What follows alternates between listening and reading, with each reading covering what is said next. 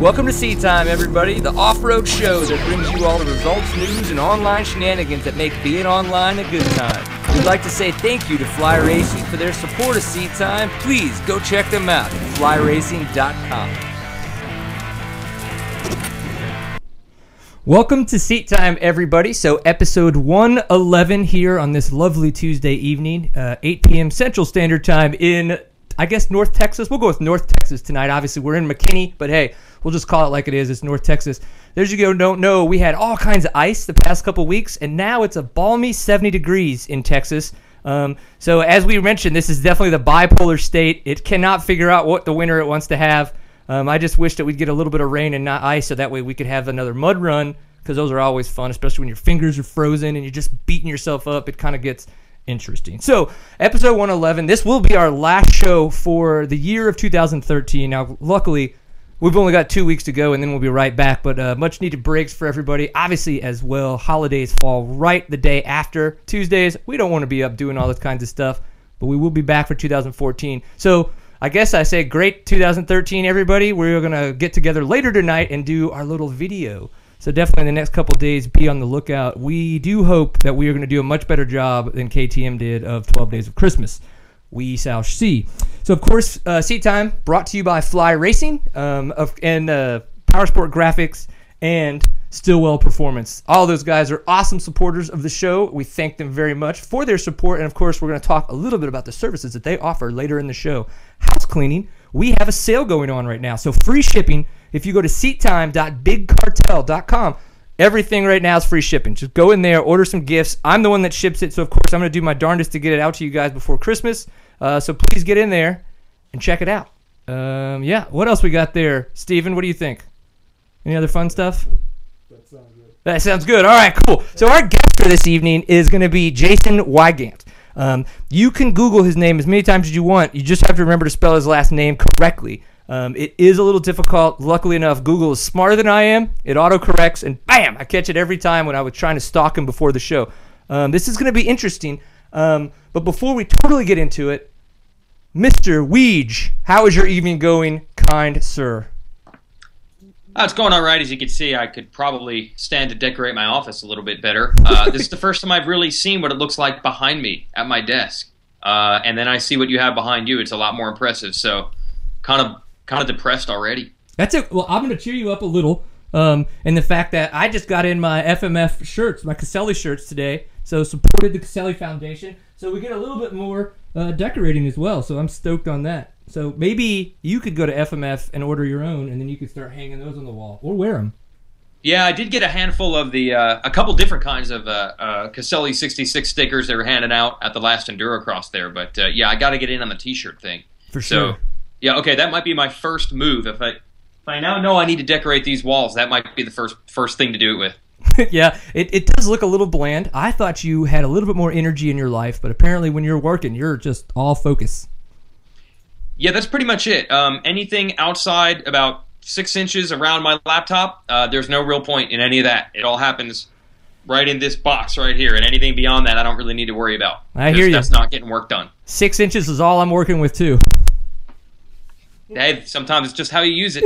I hear that. That's okay. Mm-hmm. And I know you know Jared Bolton correctly, or at least know of him for the GNCCs. Yeah, in person and yeah, I have met him in person. We do know each other, absolutely. Yeah. So I just wanted to give you a heads up. He is in the chat room, and he has planned to make sure that we're littered with fun news and events. So we may not bring up all of those, but at least the chat room will have tons of information on you as the night goes on. I say bring as much as you can out here in the open. Bring it out of the depths of the chat room and bring it onto the show. I have nothing to hide. I like it. Which is fun, because when I was listening to... Now, let me, I guess, kind of explain why I wanted to talk to Mr. Weege, to Jason, and have him on the show tonight. I listened to the Steve Matthews show from November 26th, was that podcast specifically, and you guys said it was interesting because it was 2 hours long. You could tell that you guys just were just going at it and just talking about anything and everything, and that was we were going at it. That's the one where we find out, you know, how your love for four-wheelers and how your dad wouldn't let you have a dirt bike. That's right. You were a flagger. You know, you worked at Disney, and then how you slowly worked your way into the industry. So if anybody wants to go listen to it, it's actually a really interesting story and a lot of fun. One of the things that you guys did mention on that podcast was what kind of drew my attention to being like, you know what, I think he has more to say on this subject, so I want to get him on to be able to talk to him about that. So this podcast was done right after the Vegas Endurocross. So I think Endurocross was on the mind. It was one of the things that you guys were discussing.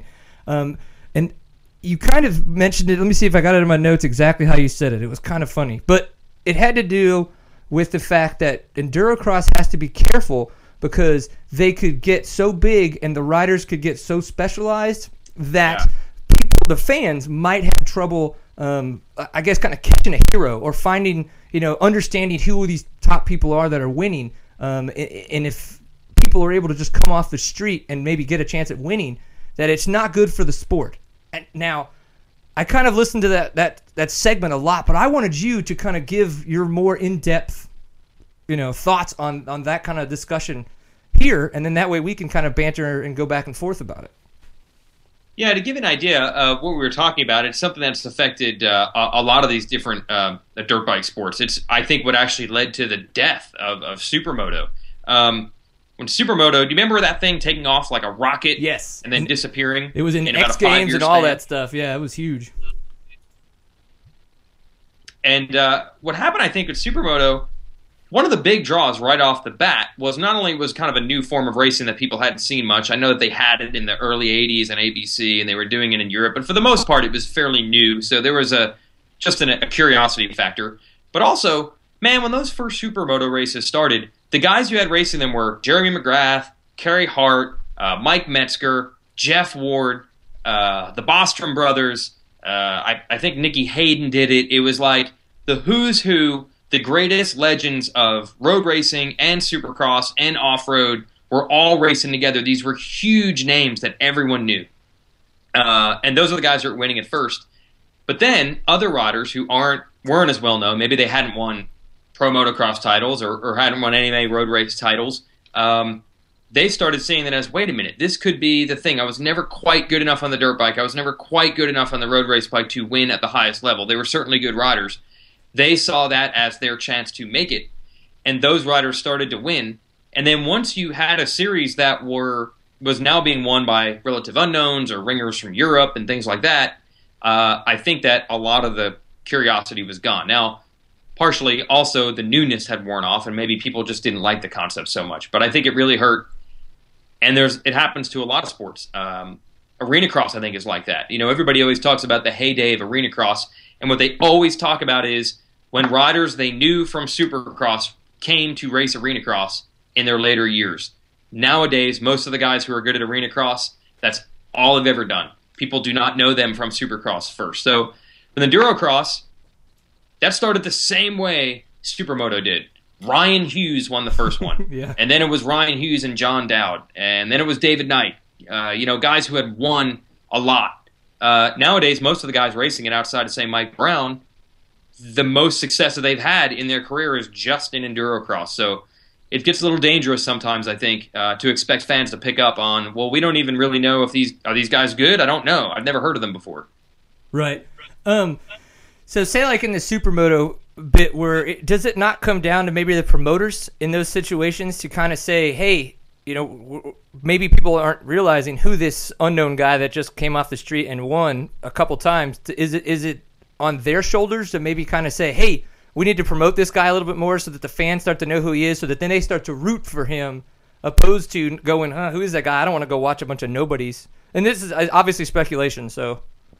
It can help. I started in GNCC. 2001 was the first year I was working for that series. And the first couple of years I was there was ridiculous how many riders we had. I think like 2004 was like a real peak. The money was really good at that point. Guys were coming over from other series. Guys were coming out of retirement. Old guys were not retiring. There was enough money on the line to bring those guys in. I mean, you had Rodney Smith, who people knew as a motocross guy, and Fred Andrews, who they knew as a motocross guy. Scott Summers came out of retirement. Everybody knew who he was. Mike Kudrowski was there. There were so many names. And then in 2005, Juha Salminen came over from Europe, and he dominated like no one could dominate. no one had ever. I think actually nowadays it still affects the way GNCCs are run and GNCCs are won. He is the first guy that I had ever seen that could lead a 3-hour race from beginning to end, not crash, not run into lap riders, not fall down, not make any mistakes the whole time. Back in the day, like 10 years ago in that series, even the guy who won had like 9 awesome stories of like, I almost hit a deer, I got taken out by 3 lappers, I got stuck in the mud, I looped out on this hill. Yuha would just cruise around in like 3rd gear all day long, no problem. And then eventually we realized, well, that's all you're going to get. So we have to try to build this guy up, and you have to try to build it as you're seeing the greatest of all time, or you're seeing something that you'll never see before. You got to catch this while it's hot. So it is something that I even went through when I worked for a series that had that situation. But there's only so much you can do. Obviously, they've done a great job. I think everybody respects what Taddy Blazusiak has done. I don't think anyone believes he's a slouch. Right. I got to think that with you guys, you cover a lot of different off-road. Certainly his name's got to rank right up there with anybody, right? Oh, yeah, for sure. Yeah, and I think they did a great job. And then you look at a guy like Cody Webb, and then like a Colton Haker. Those guys were trials guys, and as trials guys, barely anybody knew who they were outside of the trials industry. And even Colton Haker was not as well known as like a Cody Webb would be, and then a Jeff Aaron as well, until they started to get into the Endurocross, where I think it brought a lot of in the early days, it brought so many different forms of off-roaders together in the same building that never happened. You're like, oh, we got to meet these people and see these names, and it kind of was like, oh, cool, this Jeff Aaron guy is awesome. And then you start looking at his back and everything like that, or his past. And same with Cody Webb and Colton Haker. So it's really interesting how it has, the dynamic has been grown, and just so cool that those guys are now famous. But then Cody Webb still talks about going to college and all this kinds of stuff. Like it is awesome for them that, and you got to be like Colton Haker. I'm sure you've talked to him. He's a great personality. That guy is media ready. Like if the day ever came where he get the spotlight on him, he was going to embrace it. So it's awesome for a guy like that he's gotten that opportunity. But I announced the second Endurocross they ever had, and at that point, people didn't have practice tracks. There wasn't any place to practice it. First year, I think most riders didn't know what to expect. A lot of the top off-road guys didn't show up. The second year, it seemed like everybody from every series was there, and none of them had ever ridden it before. And the way they did it back then, they didn't even have practice. The riders walked the track and did a hot lap for time qualifying, and then they raced. Yeah. That was it. So by the end of that night, I have never seen a group of riders more pumped up. Most of the riders went and did a track walk after the main event because they were just like Mike Lafferty. I remember, at that point he was like 6-time enduro champ, and he's like, I've never jumped over tractor tires before. I want to look at that. I want to figure out how to do that. I want to build that. I want to try it. So I think it took a few years for all those guys to go through. Some of them turned out to be really good at it. Some of them turned out to be not so good at it. Some trials riders, like you said, who maybe even weren't thinking about it at that point, eventually became the specialist. And it's awesome that the series is big enough to give those guys a place to race. But I'm sure if you go around the majority of casual motorcycle fans and say Cody Webb has won 3 races, they'd be like, well, I've never heard of Cody Webb. But if you said Ryan Hughes did, they'd be like, oh, that series must be gnarly. I like Rhino. Right. So every series has to fight this. GNCC is in the same exact spot. Caleb Russell and Charlie Mullins, their biggest accomplishments for the most part have been what they've done in GNCC. Charlie's got some enduro titles, but for the most part, they're GNCC guys through and through. It's a big difference from Shane Watts, who had won all over the world and then came over. Rodney Smith, who had won motocross races all over the world and then came over. So it's the series. The series can do what they want to build these riders up, but it's always going to be a tougher sell, and that gets dangerous sometimes. Yeah. Huh. Well, that's kind of a good tie-in for the fact that I was wondering about with the off-road industry. People talk about money and the economy and all that kinds of junk. Thinking outside of the box, have you kind of come up with any, or do you have any ideas on how the off-road community could kind of start to try to revive itself? I think it's there. I think it is doing that for sure. But I guess it's always good to talk to people in the industry and kind of see what people are thinking behind the scenes and what ideas are out there, kind of in roundtable discussion. One of the things that I found really appealing about GNCC when I was first involved was there was still a little bit more flexibility that those riders had, as opposed to the guys who were motocross and supercross guys. There's always a story that, like, Ricky Carmichael would never get on a bike if there wasn't a stopwatch around. There was no trail riding for fun. There was no showing up at a local track just to see what's up. It was straight business all the time. And at the level those guys are, that's all you can do. You cannot take a single day to have fun on the motorcycle. It's either part of the training program or you got to be on the couch recovering. I thought it was awesome. Again, I'll go with a guy like Lafferty. Lafferty had this huge box van, and then eventually had this huge bus, basically, that he had turned into. It was like a tour bus that had a garage in the back, basically. And I thought to myself, man, if there was a life I'd like to live, I think I would take what Lafferty has going on over any of the motocross guys. Now, he's not going to make as much money as them, but I'm sure he's making decent money then. He's a pro, so he was living large enough, and it was like, yeah, this weekend I'm going to drive down to this guy's house and we're going to go ride some trails here. Then I'm going to go hit this race. I'm not part of the race in that series, but it'll be fun. I'll get to ride with some of my buddies, and maybe I'll try a little of this, and maybe I'll try a little of that. And I think they all helped each other by dabbling in different series at different times. But unfortunately, nowadays, I think that there's just enough success that you can have if you really focus on one thing, where they've all kind of separated themselves. You do not see, I think, the same amount of crossing over from one type of riding or one type of series to another as you did back then. So, A, it's really hard to gauge how good are these guys because they never race against each other. And B, I think as a fan, the lifestyle just doesn't seem as cool as it does when it was like, man, all they do is load up a dirt bike and just go riding wherever they want every weekend. Right. It doesn't get any better than that. Huh. Yeah, it's interesting. They talk about like the specializing and kind of how people are starting to focus in on, one sport or maybe one type of racing. And I think of Taylor Roberts, because he was doing all the works endurocross in as much desert as he could find at the time before he had gotten involved with the Baja stuff.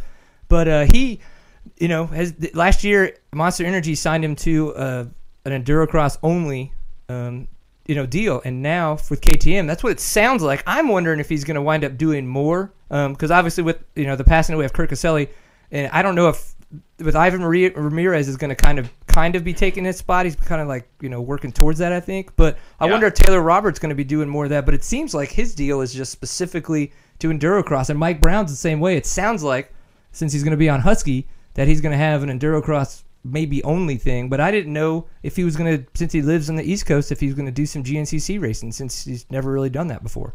Yeah, and I think if Brown had his druthers, I think that's what he always wanted to do. I mean, it's kind of weird when he went to off-road. He's an East Coast guy, but pretty much all of his racing has been either works or endurocross, which are, and now Baja, which are primarily West Coast series. But I think this is all a byproduct of the off-road teams became much more professional than they were earlier. I think even a decade ago, they would basically just, each brand had 2 or 3 guys that were their off-road riders, and they gave them bikes, parts, a box van, and a budget, and just said, do whatever you need to do. Hopefully you win us a title. Pick a series. Pick 2 series. See you around, buddy. Like, they didn't even really have team managers. They didn't have PR people. There was nothing. It was just a dude on the road. Maybe he had a mechanic. And again, to any of us, I think it's actually a pretty cool way to go. You're just living on the road with your buddies, and there was just enough money for those guys to make that happen. But eventually, if you really want to win, and the manufacturers want to get the best return on their investment, they're going to make it more professional. And they're going to say, listen, no, we're going to have 8 riders, 2 are going to race this series, and we're not going to risk them doing something else. And these 2 guys are going to do this series, and we're not going to risk them doing anything else. I would imagine that KTM isn't going to give Caleb Russell a blank credit card and say, go race wherever the heck you want, and we'll take our chances that that's not going to mess you up for the one series that we're paying you to win. Right. So I don't know how you go back. It's an awesome thing that there's more money and more professionalism, but at the same time, it has a little bit of a drawback too. Yeah. Huh.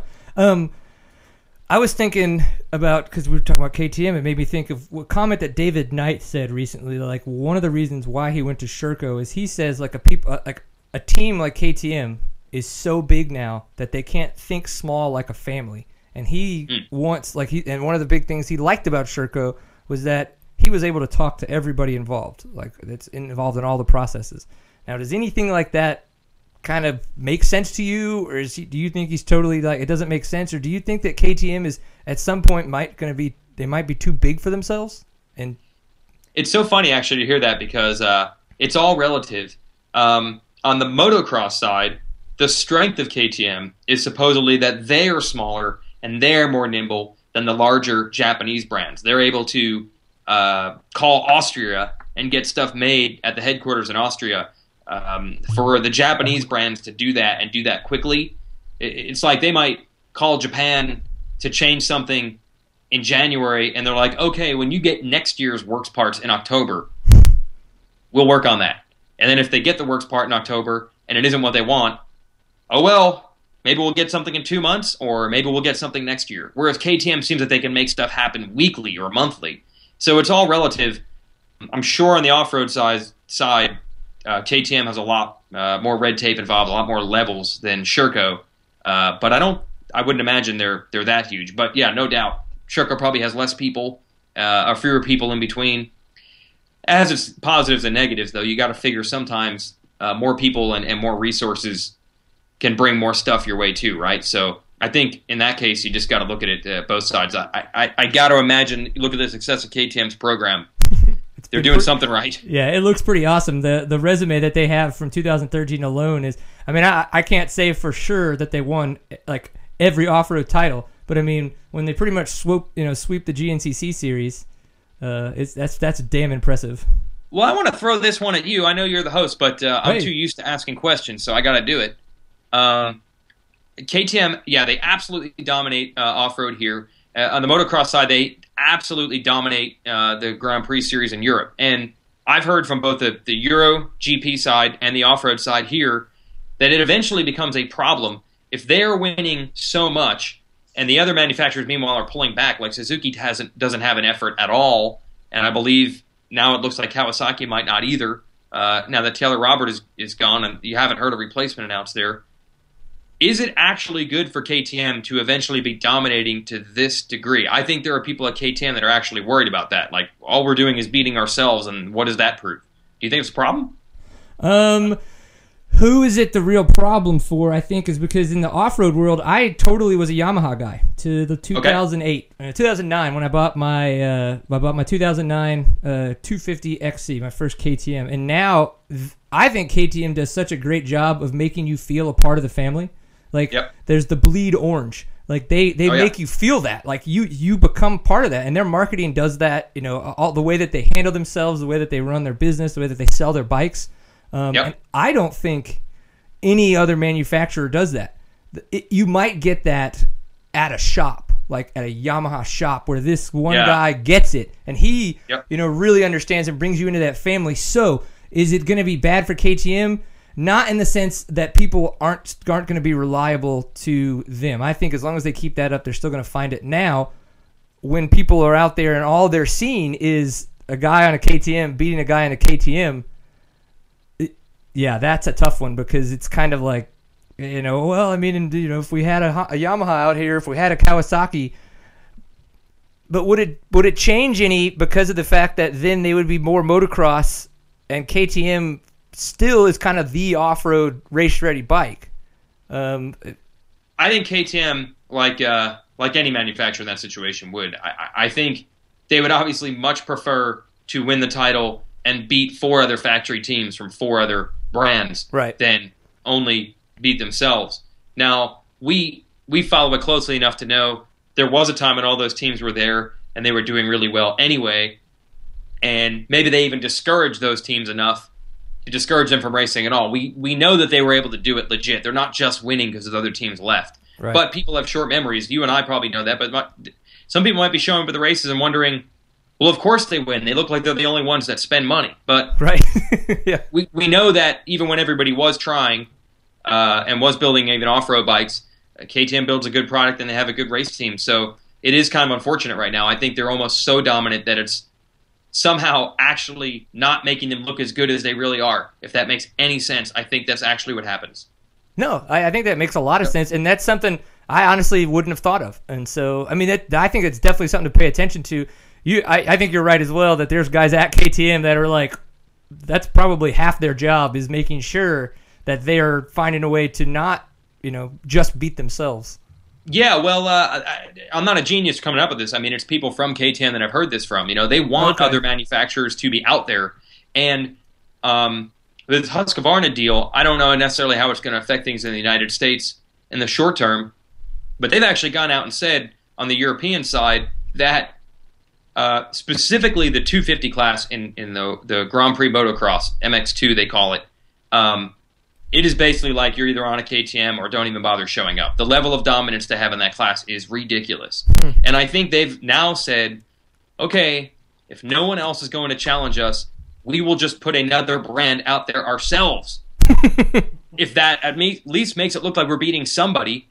So I wonder, once they get this Husqvarna thing rolling here, if that brand won't almost be used as KTM's rival brand. They will have to put their own rival team out there.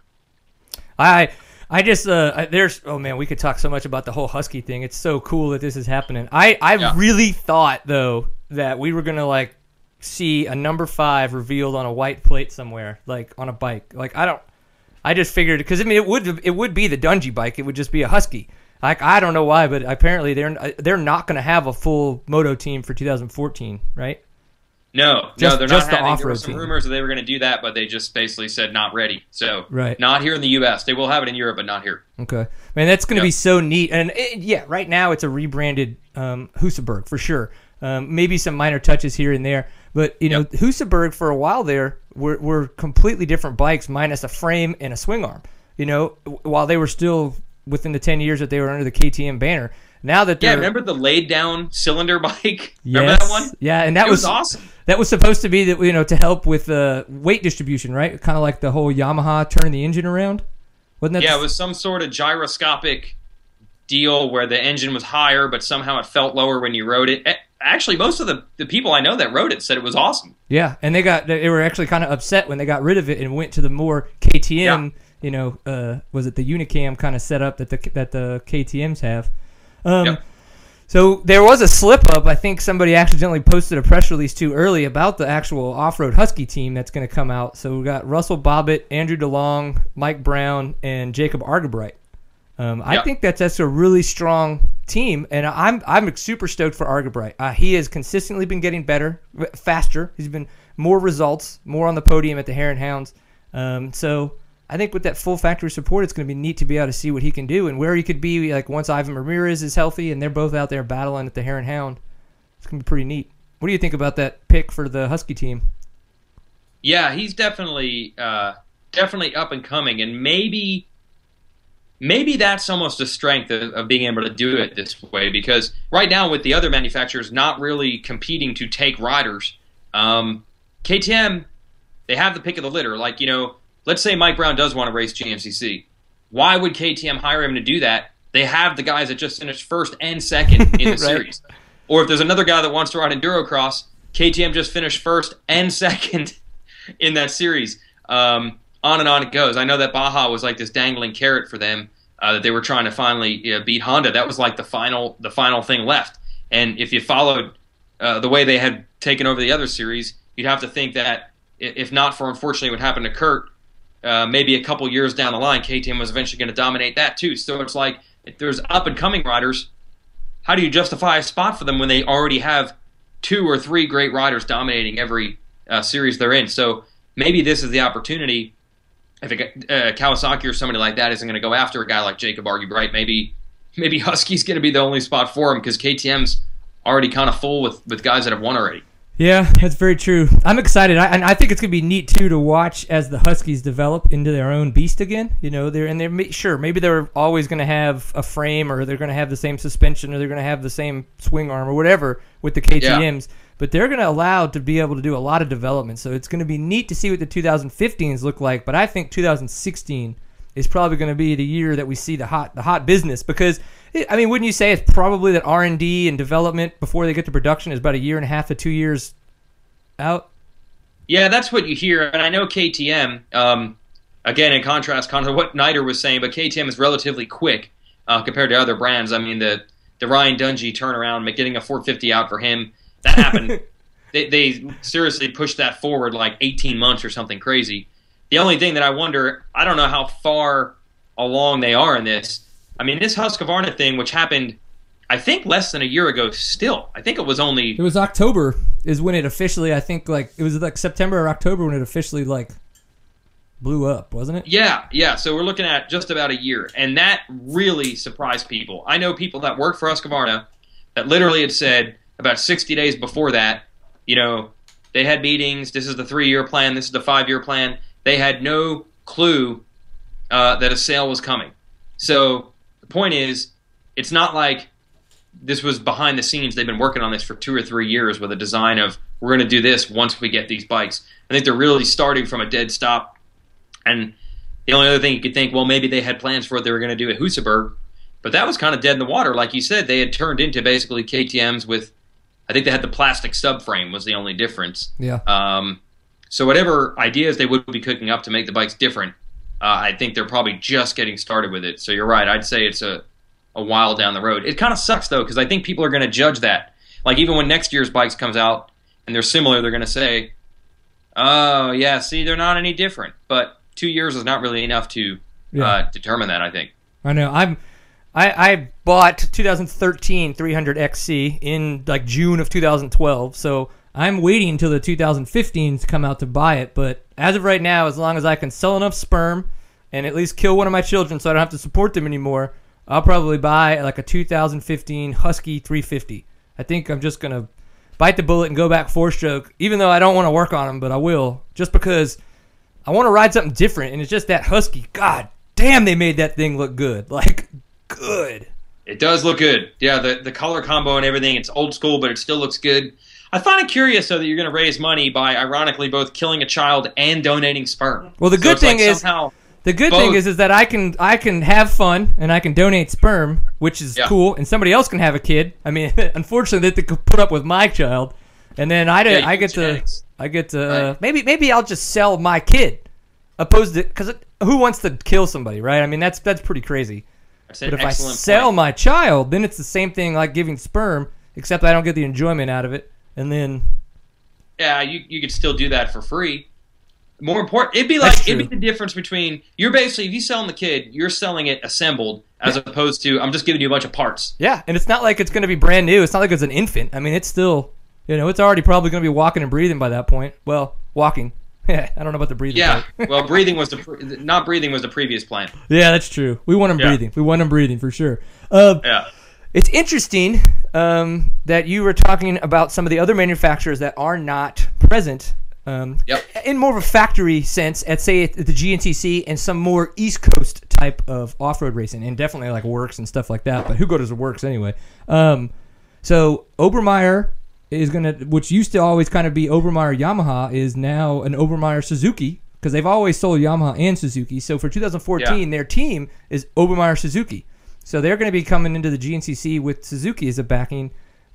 Josh String is off the Kawasaki, but he said he's been riding the 450, the YZF, so he's going to have like an AmPro support deal kind of for that. And I'm sure somebody's going to be riding Cowie. Somebody's got to be on something. But then Thad Duvall is going to have factory backing from Honda. So is that any of that look like a little bit more light at the end of the tunnel when it comes to maybe more people stepping and getting back in the ring? Or is it maybe they're just testing the waters? The Honda thing is, that's been quite perplexing. In the heyday, when everybody had a ton of money to spend and everybody was spending a ton of money, they were the only ones that were not. I mentioned Scott Summers before. We all know what he did for Honda and the brand back in the 80s and early 90s, right? He basically built himself a factory team and eventually convinced Honda to make it a legit factory team, but at first he was doing it on his own. Like, he got his own box van, painted it to look like a Honda factory box van, and then eventually Honda's like, hey, this is awesome, we'll just give you some money to keep it going. Then, when it seemed obvious and everyone was doing it, Honda wanted, Summers wanted to come back, it took forever. It was like 2 years of convincing Honda to come back and back the same guy they already liked backing in the past. Right. Really strange. Now, when no one is really investing in it, now they're coming back with an effort like they've never really had before. They only really came back because of Summers before. Really, if it were not for Scott Summers doing it pretty much on his own, there would have never been a Honda East Coast off-road effort of any kind ever until now. So that one has really surprised me. I mean, I think it's awesome. Honda does sell, legitimate off-road bikes. I think one of the things that holds the Japanese manufacturers back on the off-road side is, when you buy a motocross bike, it says for closed course competition only, right? Yep. So I think they're always a little bit scared of literally advertising a motocross bike being ridden in the woods or in the desert or what have you, because that is a closed course for the case of the race. But obviously what they're trying to appeal to is, look at how good this bike is on trails. But technically their bike is not legal to ride on trails. And then the Japanese have all these internal standards, I think, if they're going to build a legit off-road bike that you can buy. They had these crazy durability standards. Like, I guess you could buy, a CRF 450X? Is that what it is? Yep. Right. Like, I guess the idea is you could buy that bike, not change the oil for 3 years, not clean the filter, and just go out there and lug it around, and it won't break. And that's like an internal standard. It has to be able to handle that. It's awesome for the regular guy. That makes it maybe one notch below a KTM performance-wise, because KTM doesn't have these ridiculous internal standards. They basically build a motocross bike, soften the suspension, and say, here, you got an off-road bike now. Yeah. It's always been this weirdo dilemma for the Japanese brands. So I think that holds them back as well. Remember Suzuki came out with that RMX 450? Yes.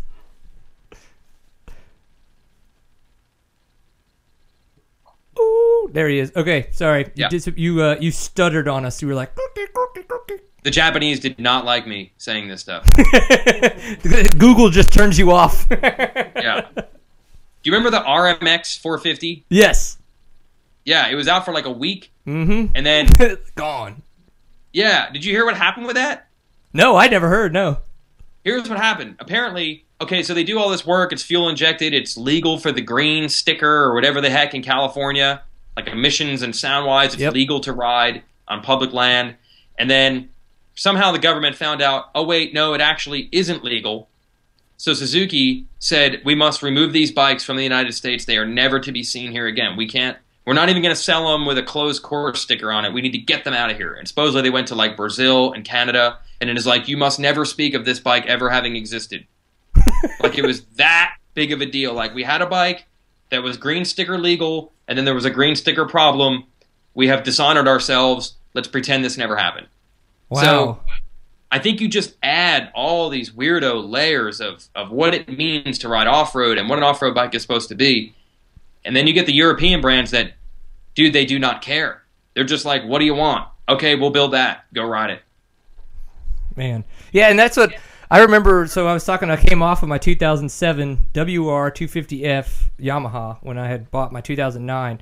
And I remember that 2000. So when I owned that 2007, I was just kind of like coming up in the A class and starting to and actually finish top 10 in some of the overall in some of the enduros here in Texas. But I can't believe the amount of shit that I had to go through to make that bike fast, to make that bike be able to ride fast. It was ridiculous. I mean, once we essentially turned it into a YZ, it was awesome. Like the little differences of the WR over the YZ were great. So that's why when I was like, God, we've got to figure something out when it was time to get a new bike, I just went with KTM because I ready to race.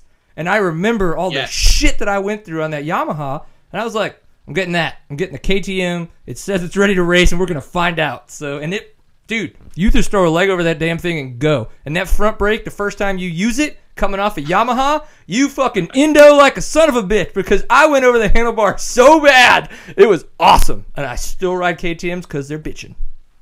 Dude, I can now actually use the term past tense. I had a 2003 WR250F. And I only sold it about a month ago. So it's like my first public unveiling of past tense. So, yeah, so I get it. And I'm thinking 250Fs were pretty new at this point. I don't even know if anyone else even had one at all. Let alone Yamaha had two, technically. They had the off-road one and the YZ. So everybody knows in the early days of four-strokes, the worst thing about them was they could not start. Starting was awful. Mm-hmm. So I'm thinking, dude, why doesn't anyone? I've come up with the ultimate solution. They make a YZ250F with electric start. It's just called the WR. I got it figured out. So I'll just get it, and I'll just put a number plate in the front, and I'll race motocross on it. And if I stall, I'll have like, yeah, dude, not even close. Not even close. And then the worst part was, so eventually, I guess, as you experienced with your oh 07, enough people know, okay, you got to do like these 9 things to make it right? Yep. So we had a guy who comes to our shop, our office, and he works on a lot of our equipment.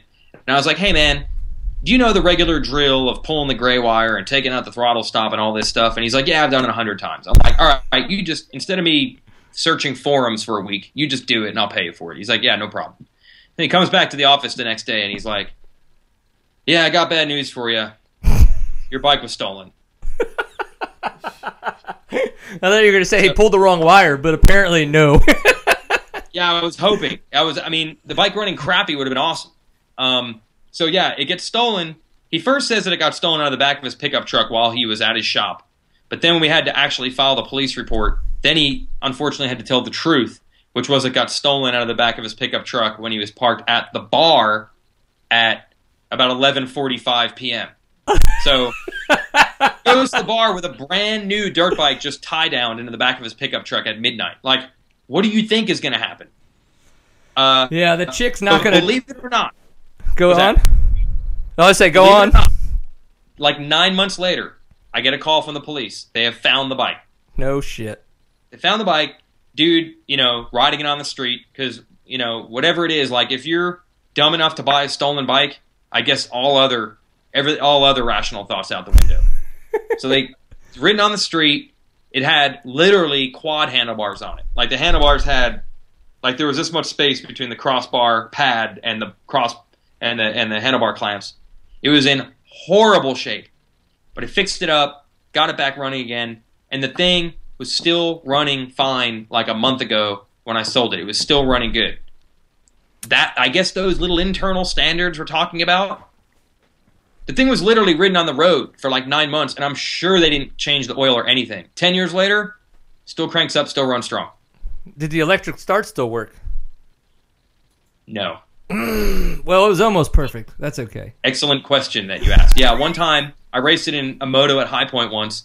I go into the first turn, like huge pile up, 5 bikes laying on top of each other, and when I get up, it had like ripped the wire out, and I'm like, the whole point of this bike is now over.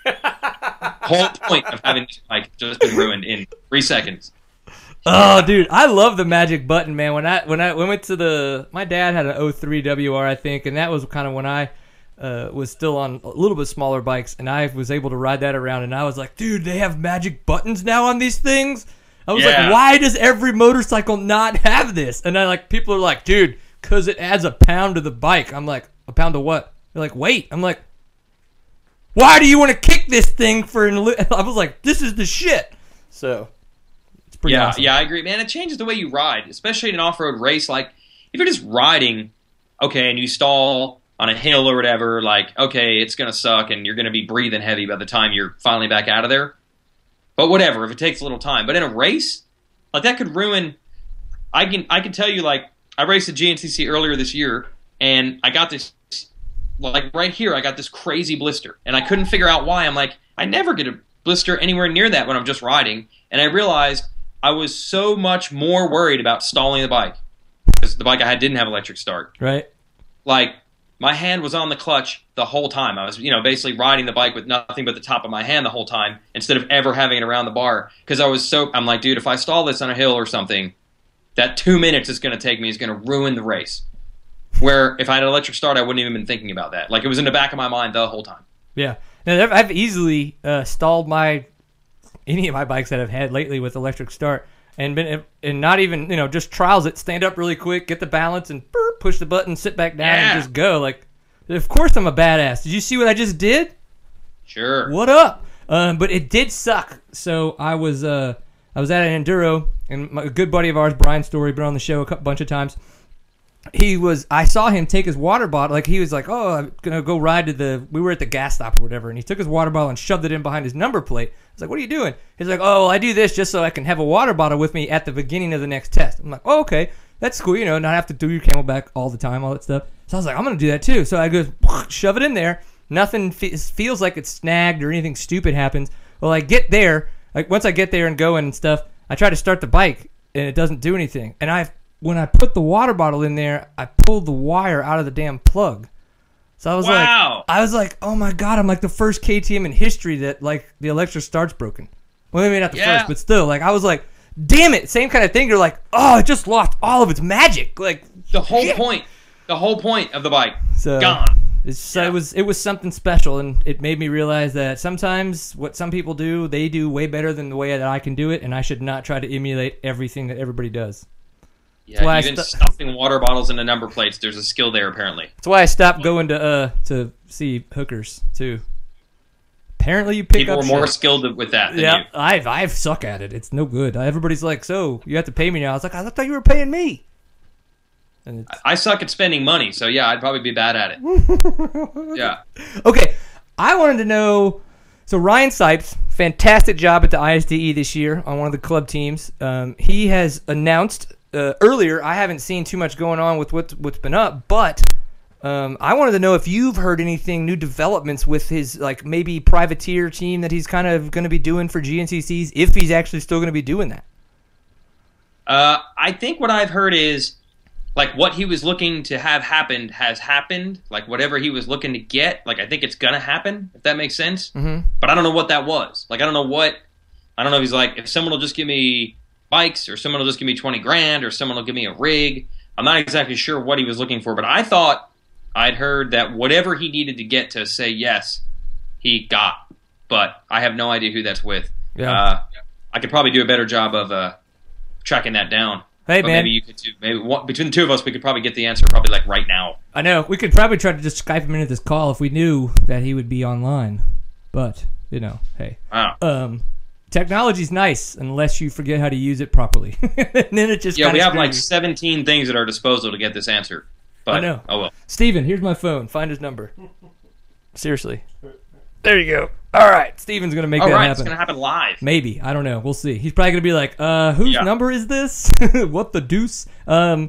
So with that, the Suzuki coming into GNCC, I wanted to know if there's anything for you with 2014 where you're just kind of like, man, this part that they've changed for GNCC is going to be awesome. I'm looking forward to the battle and the big class, like whatever it is, like the XC1 class. Like, is there anything about 2014 GNCC that you're just absolutely stoked on? Last year was obviously so much of the Russell and Mullins show, or Muscle, as I accidentally called them and then pretended that I did it on purpose on one of the TV shows. I screwed it up and then pretended that I used it on purpose to make a cool word.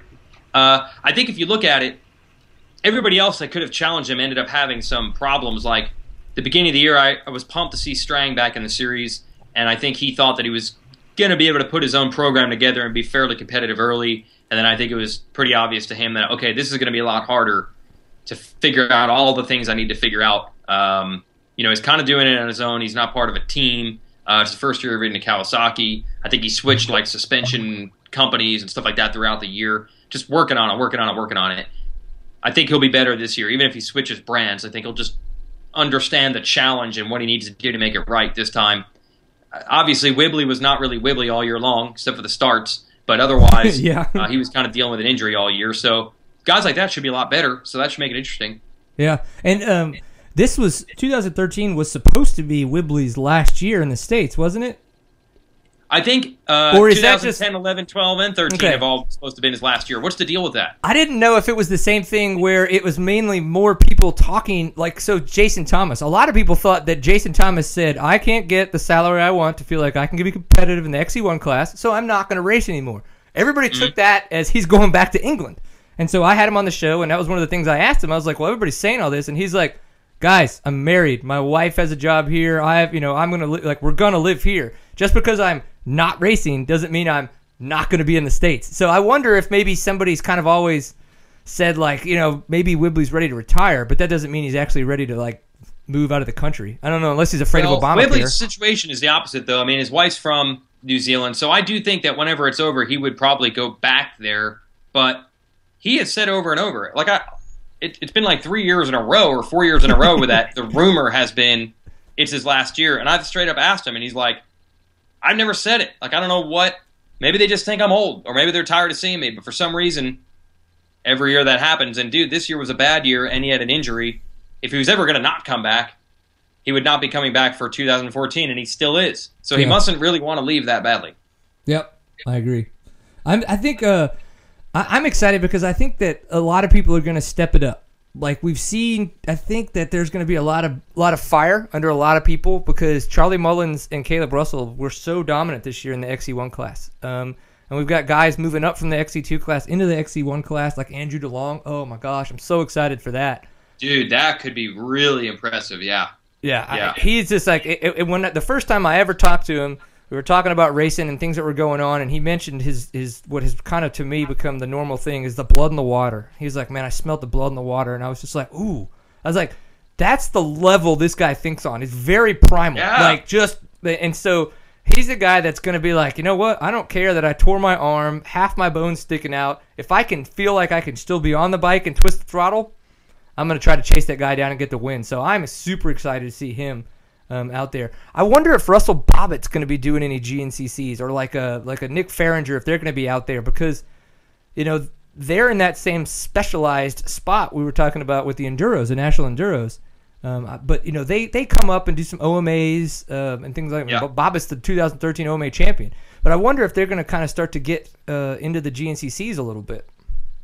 Those guys always go fast, especially early in the race, because the mastery of just reading arrows and reading trail. I mean, that they're not used to doing lap after lap after lap. Their thing is running a new, fresh trail for every inch of the whole day, right? Right.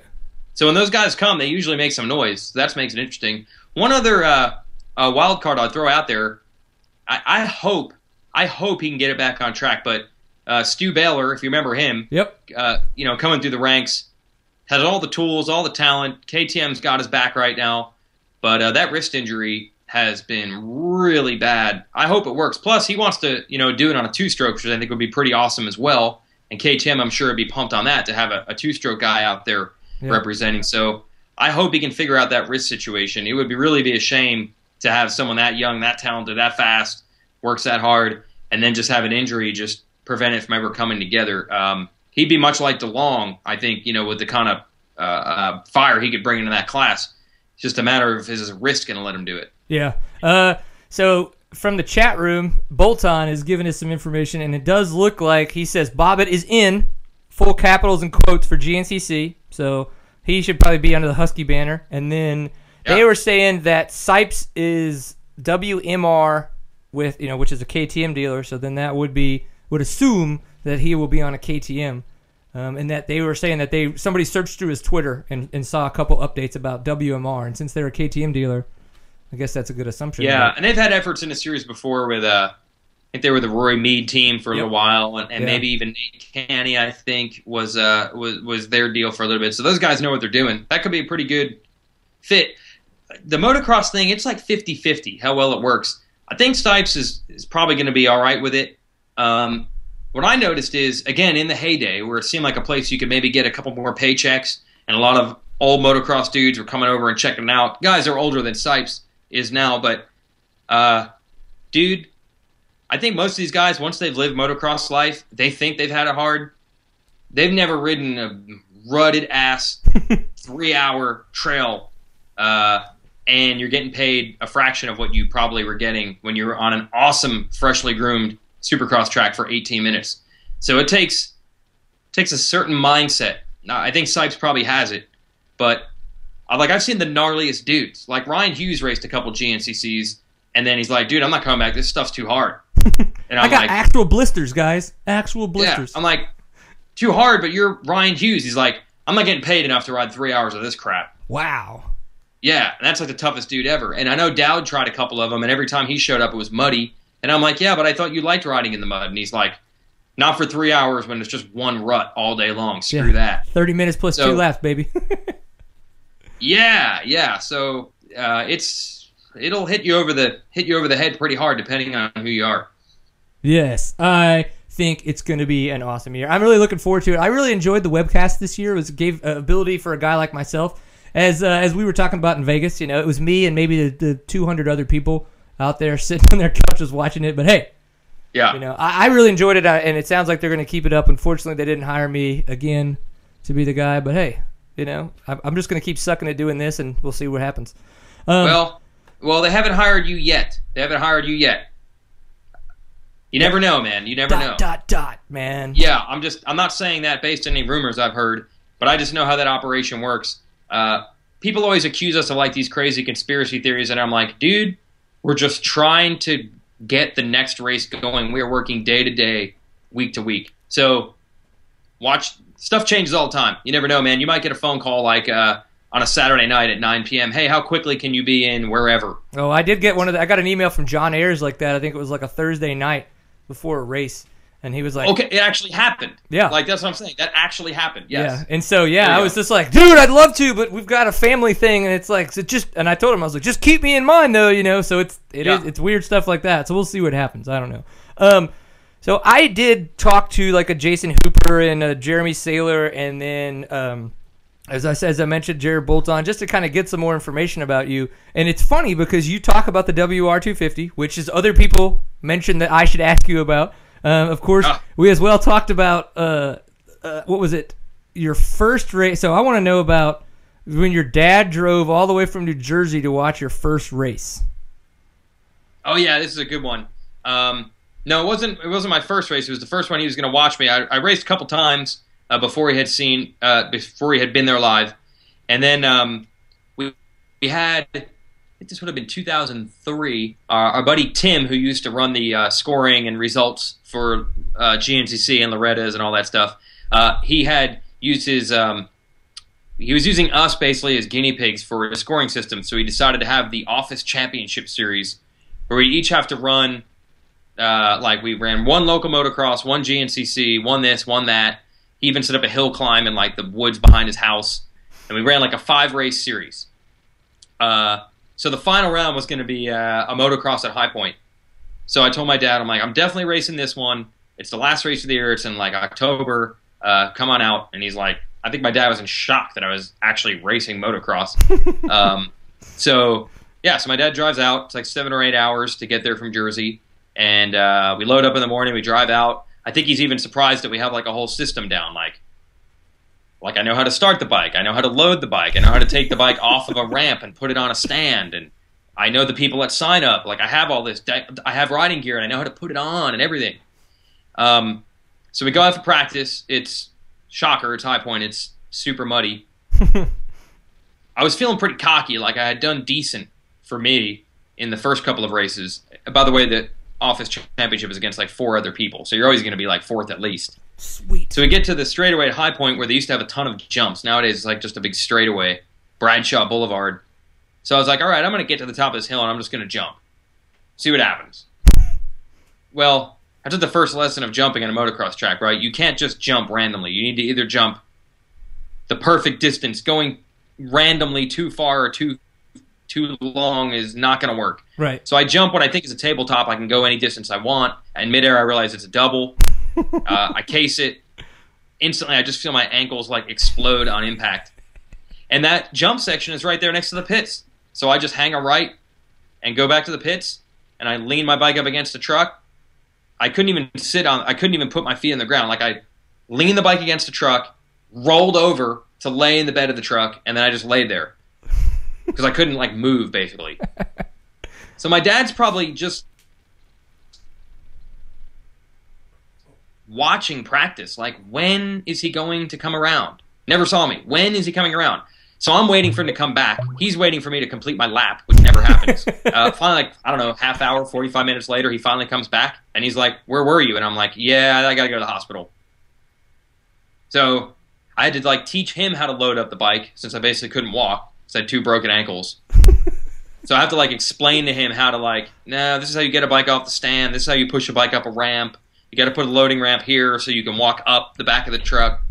Then he'd take me to the hospital. Had to get my double air casts. Yep. And remember, if you listen to the Steve Mathis podcast, my parents weren't really pumped on the motocross thing due to the risk of injury. Yep. Yeah, so I proved him wrong big time. Suck it, Dad. Yeah, look, I could do 3/4 of a lap before I broke both ankles. Should have stayed on quads, kid. Dude, I haven't really proven myself at all. I mean, the first time I was going to race, like the year before that, like I got a bike, I rode it for like 3 weeks, and I'm like, now it's time to go racing. And then I broke my navicular like instantly, like the week before I was going to race. So yeah, I haven't proven anyone wrong in the danger part. You and your navicular, man. That's what Stu messed up, wasn't it? Yeah, that is what Baylor messed up. But I've heard, when I broke mine, I heard all these horror stories. You know, mine's never healed. It's taken 2 years. It took a year. But they would always throw in the caveat of, well, of course I did cut the cast off and went back to hammering nails at my construction job. Mm-hmm. Or, of course I cut my cast off and went racing 2 weeks later. There's usually that little part they're leaving out when they talk about the wrist not healing. Like Baylor rode all year 2 years ago with that wrist broken, so that's what you get. Yeah, for sure. Yeah, I had my buddy of mine in a game, a very drunken game of some kind of like horse or basketball or whatever. Buddy just happened to check him, bam, hit the ground, put his arm down to catch himself, and like broke his navicular. And the doctor was like, "Dude," and he told him, he was like, "Don't fucking move this thing," and because he was in a cast up to here, like for his navicular, it was like up to here. Why? And I don't know, but the doctor was like that set on like, don't move this thing, like because he's like, this bone dies easily, like, and so he was like, okay, like, you know. So it's interesting. It's a weird deal. It actually took me about 3 or 4 days to realize it was broken. Like I couldn't turn the keys. I couldn't turn the keys in the ignition. I couldn't turn the keys to open the door of my house, but pretty much everything else felt okay. So I'm like, clearly this isn't broken if it only hurts under these like 1% situations. I think that's what misleads people. The bone is tiny. It doesn't hurt like unbelievably bad like in normal life. It's not like if you broke your arm in half, you would know your arm was broken. Right. So I think it tempts you into thinking, I can get by. I can fudge it here and there. Do not. No, that's dumb. All right. Look at this. Full everything. No problems whatsoever. That's some nice range I've of worked motion. this thing a lot. I bet you have. It works great. Often with the computer in front of me too. Selling semen is a profession you have to practice at. That's right. That's how you buy new bikes. I'm good at it. What can I say? Every 2 years, buddy. Every 2 years. So before we kind of close up here, just we like to keep the show around an hour long, just because we have to pee, and then other people don't like to listen after that. So hey, but I wanted to know your opinions on kind of like what it seems to be a very large plethora of injured Supercross riders going into getting ready to start the season. With Bogle, Millsaps, Kennard, Musquin, Savacci, and Baggett. And that's just a fair number. I would imagine there's probably more that's just not as well known. Is there anything different? Is the sport just gnarly as it always has been, or what are your thoughts? Yeah, today I think we set a record. If you go to the Racetrack site right now, the breaking news has 3 straight injury updates. I don't think we've ever had a three-peat, 3 in a row, 3 things in one day. Riders being injured, the Musquin, Baggett, and then another guy, Casey Hinson, who's a privateer, basically broke his face. Oh. So, yeah, everybody comes up with theories. If you just go through the comments section underneath each of those, for example, the 4-strokes are devil machines. They shouldn't have Supercross. They should only do motocross. My whole life that I followed it, most of the time, the championship at the end of the year just came down to who got injured and who didn't. So it's definitely not anything new. So for the most part, I always prescribe to, dude, this is the way it always is. Like, what are you kidding me? Like, any local race in 1982, people were walking around with casts on, and they're walking around with casts on now. That was the theory.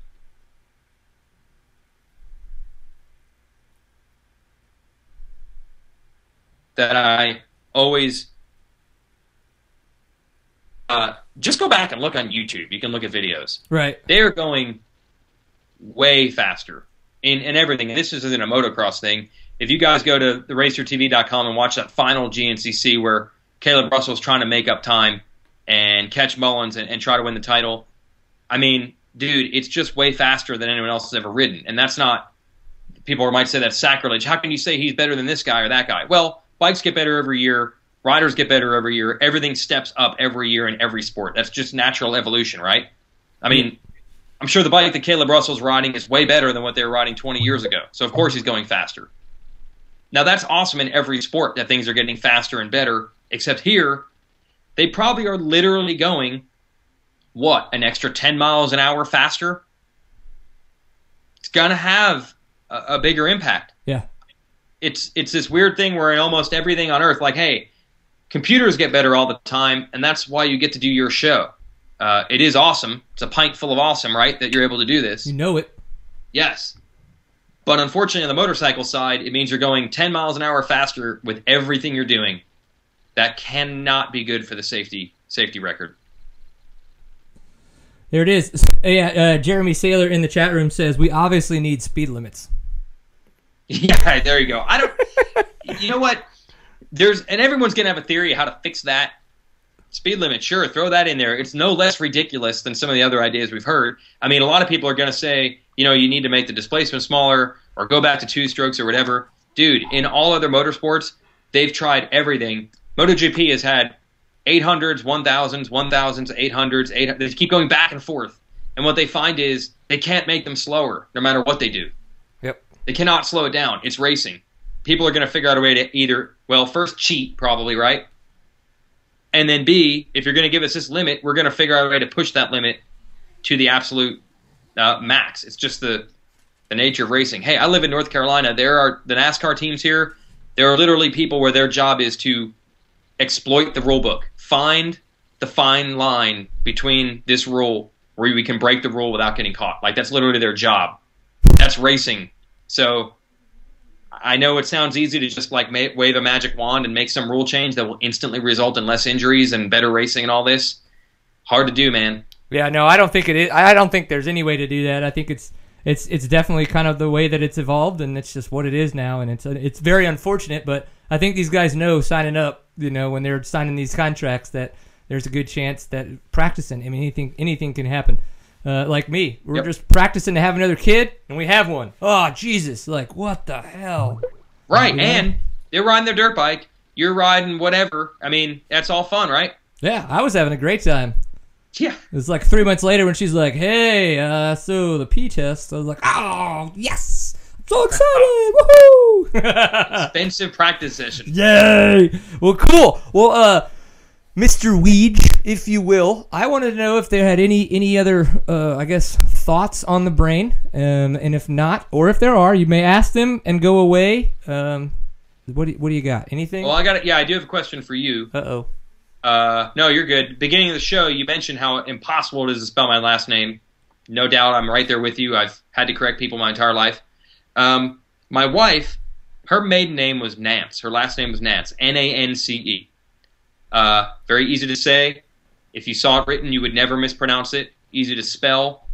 And if I had taken that as my last name, it would be Jason Nance. The 2 words would even come together.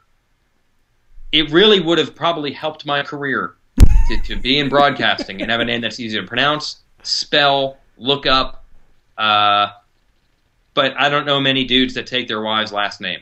So what do you think? Would that have been, if I had done that, if I had told you that I had a maiden name right now, if I had told you, yes, my name is Jason Nance today, but 5 years ago it was Weigandt, would you have made fun of me? We probably would have had quite the discussion about it, yes. Okay, so I made the right decision, right? Sticking with what I have. Yeah, because you got a really good nickname out of the deal, Weege. I think that's a great nickname. Exclusively based on mispronunciation. So yeah, that's what I get. You know what your nickname would probably be if you had Nance? They'd just call you Nancy. Nice. So I dodged a bullet. I think you came out on top, but in more ways than one. 5 years of marriage it's got to be on top at least twice, right? I prefer it the other way around. Hey-o, that's okay. Good man. Yeah. Good man. Well, dude, I appreciate you being on the show. It's been a fantastic conversation. I like the fact that you're so easy to talk to, and as well, you enjoy talking just like I do. So I can ask you a question, and you're just like, bam! Lots of words that make a lot of sense, and unfortunately, I'm lots of words that don't make any sense. So I appreciate you helping me create such a fantastic episode. It is our last episode for 2013. We're going to be back in 2 weeks. It's going to be fun. But Mr. Weege, where can people find you? Where are your columns and all that kinds of stuff if they were to find out more about you if for some reason they didn't already know who you were? Yeah, my main job really is the RacerXOnline.com website. I run that on the daily. I'm the editor of it. That's my main deal. That's every 2 hours I got to fill a freaking godforsaken deadline. Am I allowed to use those words? Yes. That's the way I feel when I have to do it. Yeah, that adds up to about 28 stories a week we got to come up with, which is not easy in the off season. So if you want to see stuff that I've come up with, just literally to fill space, that's a good place to do it. And sometimes the stories are also actually informative and good too. So that'll be your little challenge, folks. You go to the site, read it all to try to figure out which ones are filler and which ones are legit. That'll build the traffic. That's like a challenge, man. That's actually you guys should. That's got to be like a competition or something. You guys, maybe we should do that. I think the old Motocross Action magazine. Apparently, one time in the old days, like when photos in a magazine were slides that you had to like put into a machine to scan in. Somebody put one in backwards, and the magazine came out, and there was a backwards photo, and they didn't want to admit that they made a mistake. So then they started doing it every month as like a trivia contest. Can you find the backwards photo? What a brilliant idea. Yeah, that's fun. I like it. Well, wouldn't you just realize that the name's written backwards? Or, I mean, is it like that much more difficult to realize that a picture is backwards? Yeah, well, like the numbers would be backwards. But I think once they started doing it on purpose, they were picking photos like a guy, you know, like number 1 might be, or number 11 or something like that. Some numbers are harder to tell. Or maybe they take a photo where you couldn't really see the number clearly. They started getting creative, finding the photo that would be hardest to figure out if it was backwards or not. Very cool. Well, that's fun. I'm going to have to go back and see if my dad's got any of those older magazines to try to find that kind of stuff. Yeah, ask him about backwards photo of the month. He'll probably know what I'm talking about. He's going to be like, the backwards lady of the month? I was like, Dad, wrong magazine. Wrong magazine. Whoa, buddy. Whoa, keep those in the closet, you freak. It's crazy. Well, cool. Well, as I close up shop and do all the house cleaning type stuff, I don't need to keep you on. But again, I really appreciate the time. It was fantastic getting to talk with you. And now that we're friends on Skype, we may just call you in randomly, so be prepared. Yeah, you're the only friend on Skype I have, so make me feel good. Make me feel like I'm popular. Oh, I will. You're going to get all kinds of funness. I don't know, maybe. Nice. All right, dude. Well, you have fun tonight, and I really appreciate you being on the show. Thanks, Brian. Call me back, man, anytime. You know it. Thanks, dude. See ya. All right. Well, cool. So episode 111 has been tons of fun. Lots of information. I think I'm actually going to have to go back and listen to the whole episode again to make sure that I get all of Weege's points across just to myself so I don't have to think as I try to talk back because I'm supposed to be running the show here at the same time. So, but what you have been watching is Seat Time, episode 111. I have to say a big thanks to all of our sponsors. Fly Racing. You can check them out at flyracing.com. Big thing is it's wintertime. Now in Texas, it's 70 degrees outside, so things are a little different than what we're used to. But I did notice that they do have their windproof jerseys out now. So you can go to flyracing.com, Moto Jerseys, and it's the first one that you come to on that page.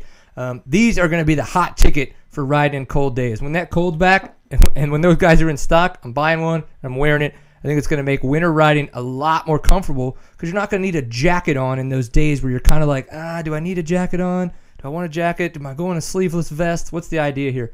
So go check that out. We definitely thank them for their support. They've been behind us for all 3 years. It's been fantastic. Hopefully for 2014 as well. I can't talk to it because nobody's contracts have been signed, if you will. Of course, Powersport Graphics, so ridepg.com. Mr. Bolton, who loves to be in the chat room because he is good at what he does, and he gets in there and just creates the shenanigans for us. We do have a fantastic discount code with RidePG, Powersport Graphics. It is Seat Time, so that way you can just go in there and type Seat Time, a discount code to save yourself some money. You can use that with any other discount that they have. So if they're running a Christmas promo off their website that you want to take advantage of, put the discount code in Seat Time. On top of that, when you're calling them on the phone, tell them about your custom graphics that you're going to order. Make sure you give them the discount code Seat Time and how much you enjoy the show. And our third sponsor for this evening is Stillwell Performance. So you can find them at stillwellperformance.com. Those guys are fantastic at doing suspension work. A lot of people have been talking about the CS4 forks on the KTMs and how they're so stiff and they're just so moto. These guys spend a lot of time figuring it out and making sure that they can properly prep and redo your suspension for off-road. And you can tell by guys like Cody Webb, Kyle Redmond, Corey Grifunder, that they know what they're doing when it comes to off-road. So you can easily take advantage of that and check them out. So Stillwell Performance. We, of course, thank everybody for their support of Seat Time. Another reminder, we are still running free shipping all of this week. So you can go to seattime.bigcartel.com and you can get free shipping. You see that? That is a really shitty version before it was finalized. But hey, it happens. It's whatever. So you can check it out. We've obviously got our T-shirts. We've still got some of the Beer Olympics pint glasses, and then some of the koozies. So we want to get rid of these Beer Olympic pint glasses so that we can order some more Seat Time ones. So if you're like, oh my gosh, I'm waiting on a Seat Time pint glass, buy one of these guys. It's free shipping right now, and then you could purchase one of the other ones once we get them back in. Somebody was asking me in the chat room, how is Alan doing? I was talking with Brittany, his daughter, a little bit ago, and it sounds like he's doing awesome. He's up, going on hikes in the morning. Obviously no riding or anything to that degree, but already working the pain meds out of his system, which is fantastic news. So it sounds like Alan's doing really good for what could have been a very, very tragic situation. And he sounds like he's rebounding quite well. So, man, they've been great supporters of Seat Time, and we really thank all those guys. So please go check out all of our sponsors: Fly Racing, Ride PG, Power Sport Graphics, and then, of course, Stillwell Performance. All of them are awesome. Or I can just give you one. I'm not giving you anything, Bolton. I'm not. So, there you go. So this is it, Seat Time. 2013 has been a fantastic year. We've grown a lot. We've learned a lot about the show, how we want to run the show, and we've got a lot of stuff coming up for 2014. We're going to have, I don't know, there might be a new look when you come back in 2 weeks for the studio. There might be some new equipment, which may not mean anything to you, but it's going to mean a shit ton of awesomeness to us. So, yeah. It may not be Ustream anymore. It may be YouTube. There's all kinds of fun stuff that we have in the works, and it's going to be a fun 2 weeks. Mainly, we need this to test. We've got a lot of little things that we need to build and test. So it's going to be, an interesting holiday. Right now, when I get done, I just noticed the girls are here. We're going to go ahead and record our Seat Time holiday video, so please be on the lookout for that in the next couple days. It's been a fantastic year. Merry Christmas. Happy New Year. Always enjoy a pint full of awesome. And yeah, we'll see you soon. Thanks, everybody. Peace.